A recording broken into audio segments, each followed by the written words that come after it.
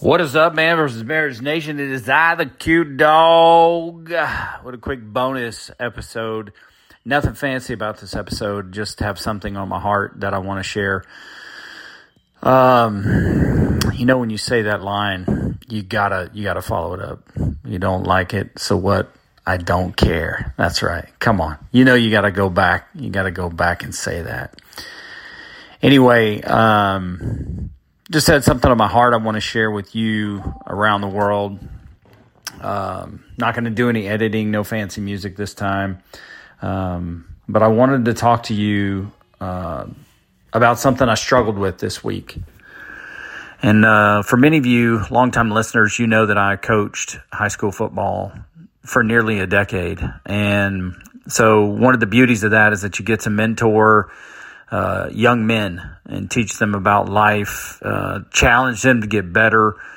You get to help them grow and progress. And if you're very fortunate, you get to see them grow up, have families, and go and make that impact on the world that you hoped they would. And over the course of time, you find out that, life is just not always going to turn out how you planned it would. So over the years, we've had great young men from that football team lose their life, leave this life too early. And each and every time it happens, it just rocks you. And most recently, we had a young man that passed away from cancer. And I got to tell you, I absolutely hate cancer. It has stolen so many people from this earth that are gone too soon. Absolutely, absolutely terrible. And this particular young man, before Jeannie and I, last day of our yard sale out in California, his mother and his wife came to our yard sale and bought every single book that was left in the yard sale. And I had gotten healthier, had lost some weight, and she didn't recognize me. And she got out of the car and I said, well, I know who you are. She said, you do? And usually, when people see me after a long time, they recognize my voice. And so I said, I'm Coach Quincy. And she's like, oh my gosh. And it was like a great little reunion because his mother was very special to us as a coaching staff and as a football team.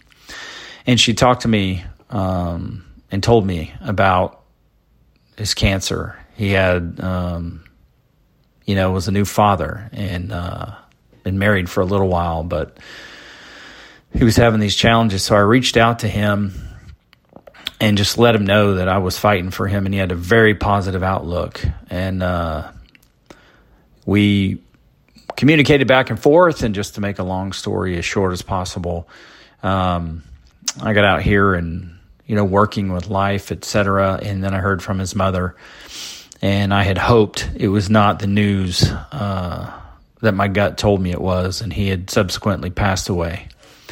And really hard. An old soul, a young man who was wise beyond his years and had the right amount of mischief and humor coupled with wisdom and leadership, and just a loyal young man, and a young man that you could count on. And so, when the football team started, it was like brand new, first ever football team at this particular high school.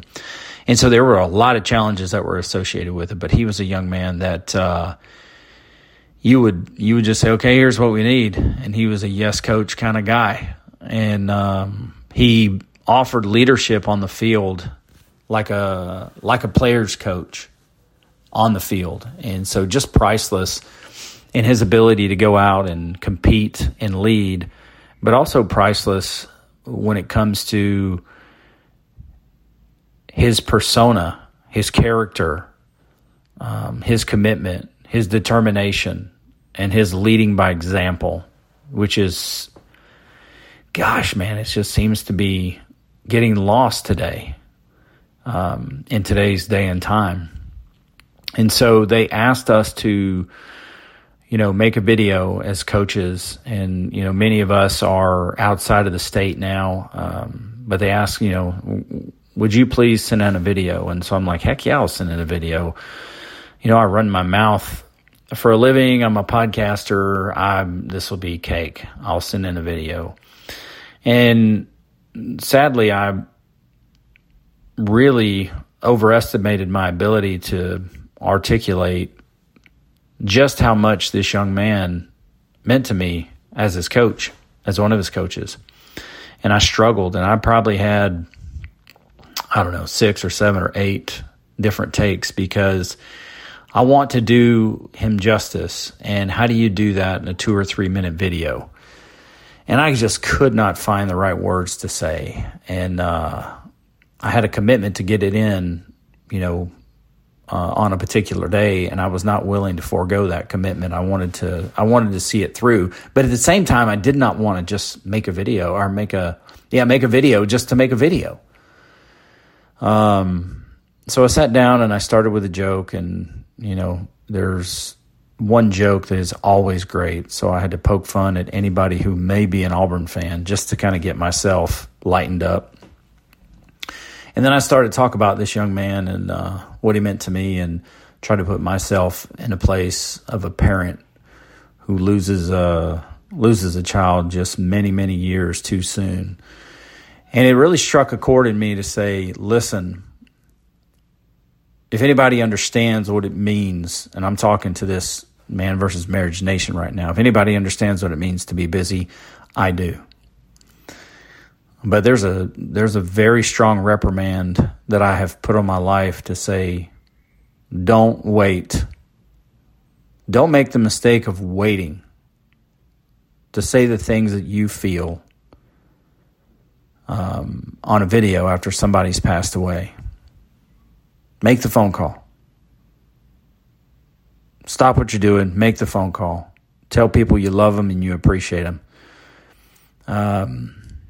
And I hate that it takes experiences like this for me to get sobered up and remember what's important in this life. Even though I live very intentional with my family here under my roof, I absolutely suck at keeping in touch with people. I'm a terrible friend from time to time. Or for many friends, I'm just terrible. I am so caught up in my family and my work life that I struggle to keep up with the friends and some family members, outside of my very close inner circle. And that's something that I'm going to endeavor to do better. I struggle to call my mom. I struggle to call my dad.